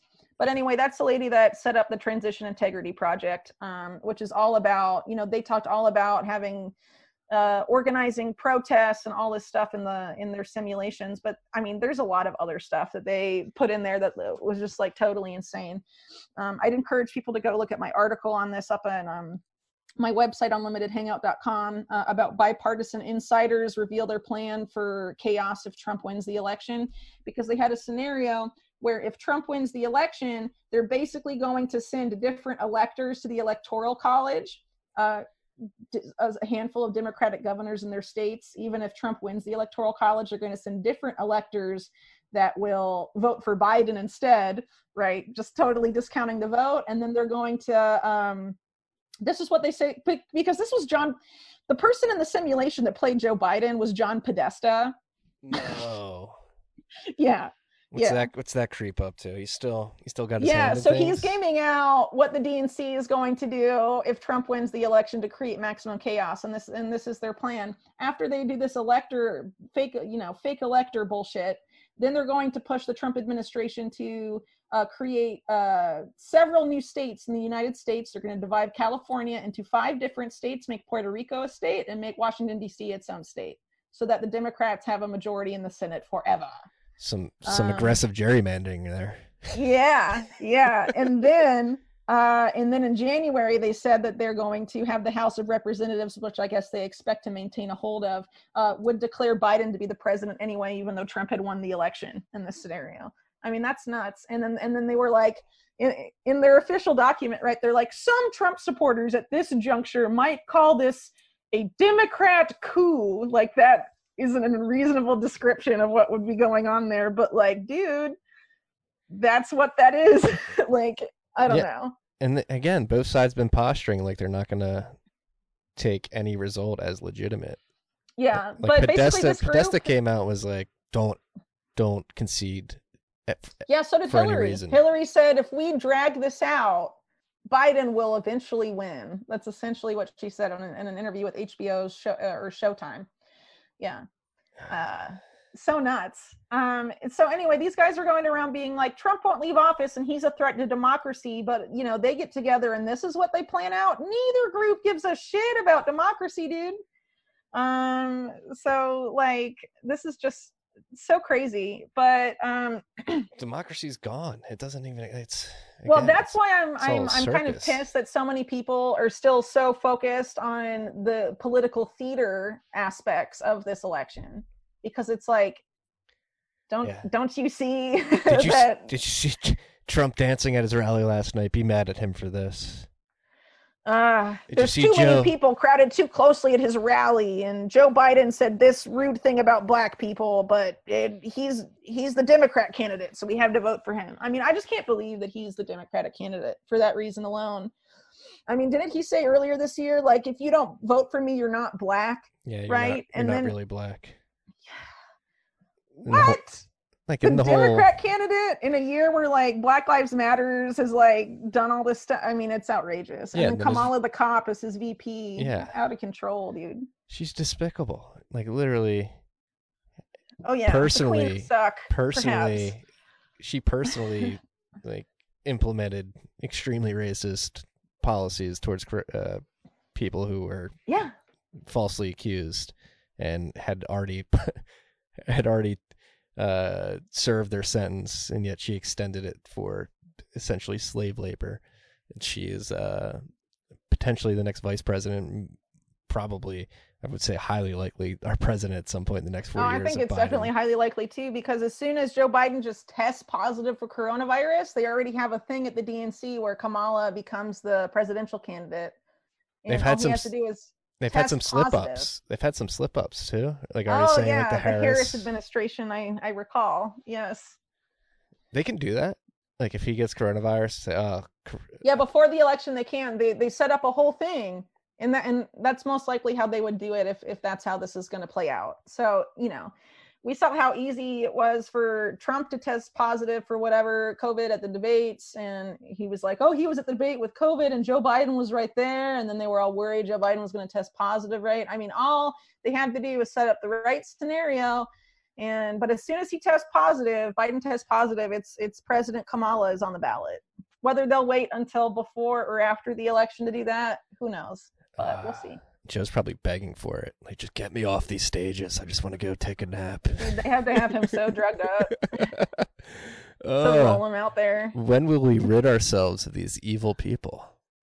I don't know. I mean, sometimes I'm like, this is funny when I watch how clownish it all is. But at the same time, I'm like, I want to get off the train. I do too. World. Well, imagine if hundreds of millions, tens of millions to hundreds of millions of people weren't ensnarled in the ever-changing narrative that the media puts in front of them. That's like, it's getting sickening. Like walking up to friends and family, and all anybody can talk about is, see Trump take his mask off last night. They couldn't do all this shit without the mainstream media. So, I mean, if anyone wants to focus their attention on something to fight against, I mean, just discredit the crud out of them, please, and get people to stop listening to their shit. Yeah, I mean, it's been proven that they are essentially communication arms of some of these intelligence agencies. And or the state, I just want to put this out there. So in 2012, Obama signed, he signed it in 2013, but it was the 2012 NDAA, the National Defense Authorization Act. Tucked in there was the repeal of something called the Smith-Mundt Act, which was put in place after World War II. That was, the Smith-Mundt Act is also known as the propaganda ban. It was a ban on using U.S. state-created propaganda domestically on the U.S. populace. I would argue that they broke that rule many times while that law was in effect. But in 2013, when that law was signed into law, it was officially repealed, allowing U.S. state propaganda to be inserted anywhere. That includes corporate media outlets. Why would they repeal it if they didn't plan to use it? Build Back Better seems like a great propaganda slogan there. It is. No, I'm sure in the boardrooms of McKinsey or whatever, they were high-fiving for that one. We got some alliteration. 3 B's in a row. It's alliterative and it's douchey. They'll eat this up. I mean, whatever. Fuck these guys. I'm just so mad all the time at these people. It's wild. Well, I think there is that quote unquote silent majority now, especially with the lockdowns and people being thrown out of work and forced out of work and forced from going back to work. People are getting viscerally angry. But I do believe that people still have that fear of being labeled a conspiracy theorist, like pointing at, hey, 2 weeks to flatten the curve turned into more than half a year of a lockdown, which is leading to a forced vaccination. It's like what that James Corbett put out pretty recently about how to handle the conspiracy theory smear, because a lot of times someone will be like, oh, well, you're a conspiracy theorist, and then you spend the rest of the discussion trying to wiggle your way out from the smear, right? Like, well, I'm not a conspiracy theorist, and that's not, this term is from the CIA and the Warren Commission, whatever, right? So James was saying that the way to sort of switch that around is to be like, well, then these are my facts and evidence about this particular event. What is your theory? And make it about the facts and the evidence and be like, well, conspiracy theory, you say, well, here are my facts and evidence.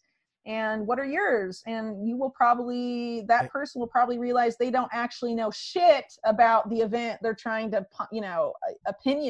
opine about. Anderson Cooper's been telling me all about it for the last couple months. Yeah, they might start realizing they're just regurgitating shit they heard on CNN or heard from, the mouthpiece, some government mouthpiece or official or whatever, and be like, that's really, I think that's a shift that people need to make, that routinely, like me, get accused of being, a conspiracy theorist or conspiracy theorizing, right?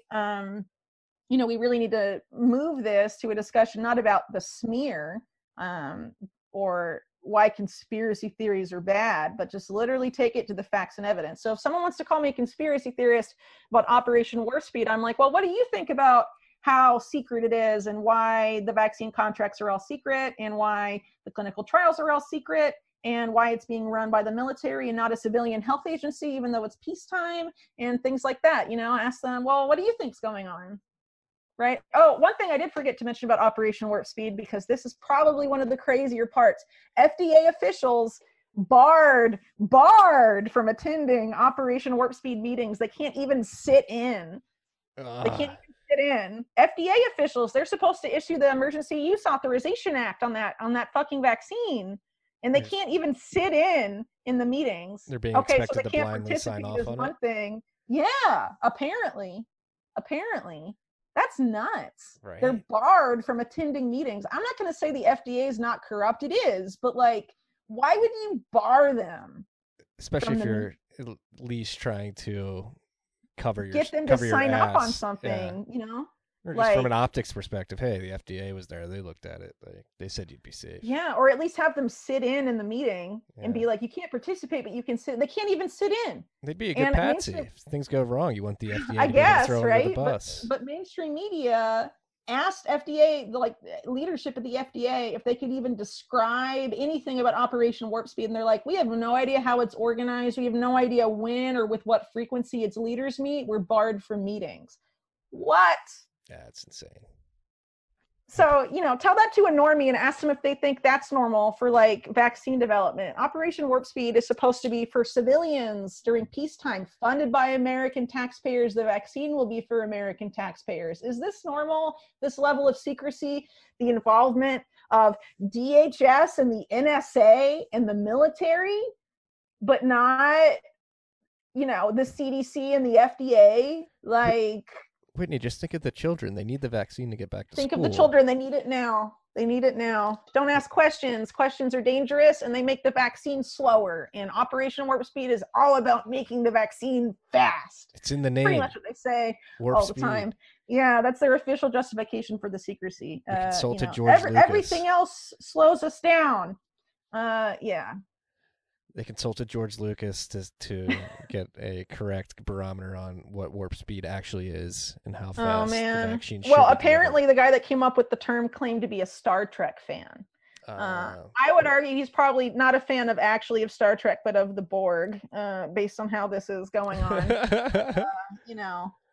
That's my take. Well, to bring it back to how it's all interconnected, we can pull the Fed now too. I guess one thing that came out this week that we were talking about before we hit record was Leon Black, I believe the president founder of Apollo Capital Management, was found to have given Jeffrey Epstein something like $50 million and X amount of payments over Y amount of time.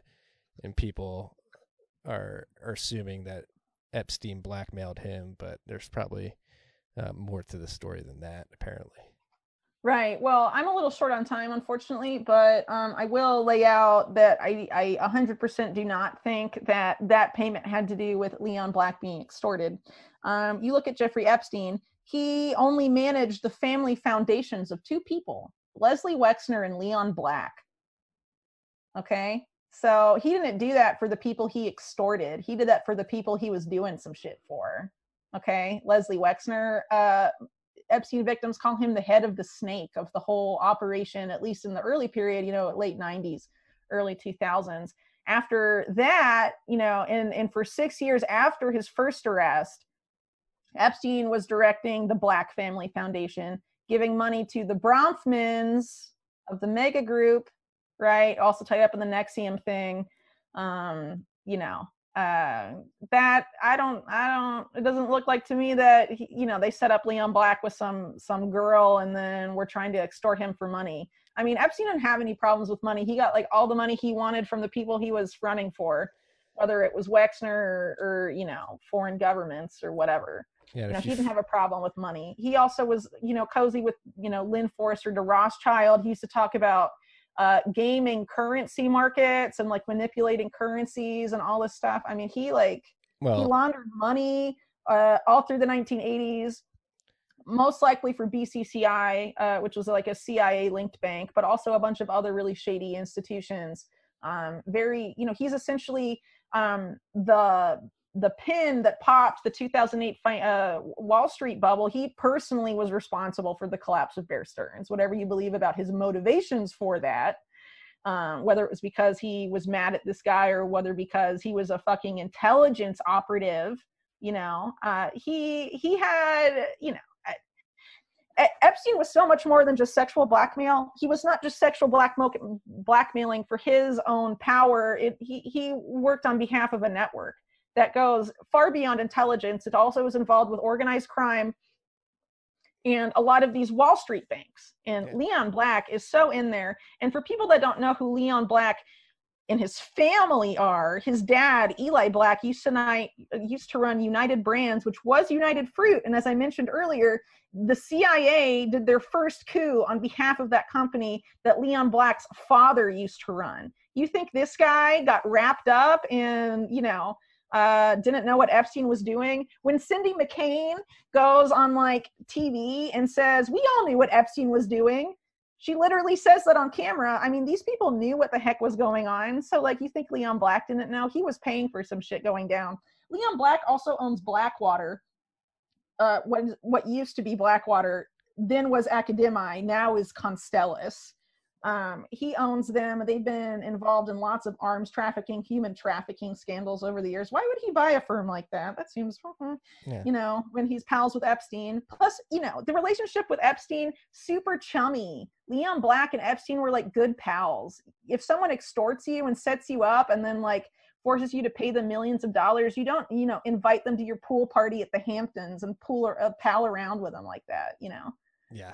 And it wasn't until like very close to the end of the Epstein's life that he finally sort of disconnected his reputation from him. But you freaks may remember, we've talked about Apollo Capital Management, which Leon Black is the head of. Actually, almost exactly a year ago, when the repo spasms happened with the Fed overnight markets, and the Fed had to come provide liquidity to that overnight market particularly, we came to find that the reason that there was liquidity shortage was because JP Morgan had rotated out of bonds and into cash and sucked up all the cash margin from hedge funds like Apollo Capital Management, which was named personally as one of the institutions that was getting funds indirectly at the Fed window via the FICC to basically save their hedge funds. So you have the Fed, right? And Epstein is super involved in JP Morgan, by the way. After Bear Stearns collapse, JP Morgan and Deutsche Bank were Epstein's main banks until JP Morgan let him go to a certain point, and then it was all Deutsche Bank. But super involved with that, and also very friendly with the heads of those banks, the people that led them. Yeah, right? Good friends with Larry Summers too, who was at the Fed for a while. Yes. That Harvard interconnected crew. Yeah, I mean, definitely close friends with Larry Summers. That was not just like we're occasional pals. Larry Summers and Epstein were pretty freaking tight. And there's also a lot to the Epstein-Bill Gates relationship that doesn't get covered. But it'll be in my book on Epstein out in a couple months. So we'll have to when all this elections shit is over, I'll get back to that. We'll have to have you come on and talk about that book before it drops. Whitney. Oh, absolutely. I want to be conscious of your time here. I know you said you got to go. Thank you for reaching out. I think I'm going to post this right away. It's another record and post right away. Thank you for the hard work you do getting all this quality information out there. I think it's extremely important. And I just want to extend my gratitude for what you do. All right. Awesome. Thanks. I appreciate it. All right. That's all we got today, freaks. Peace and love.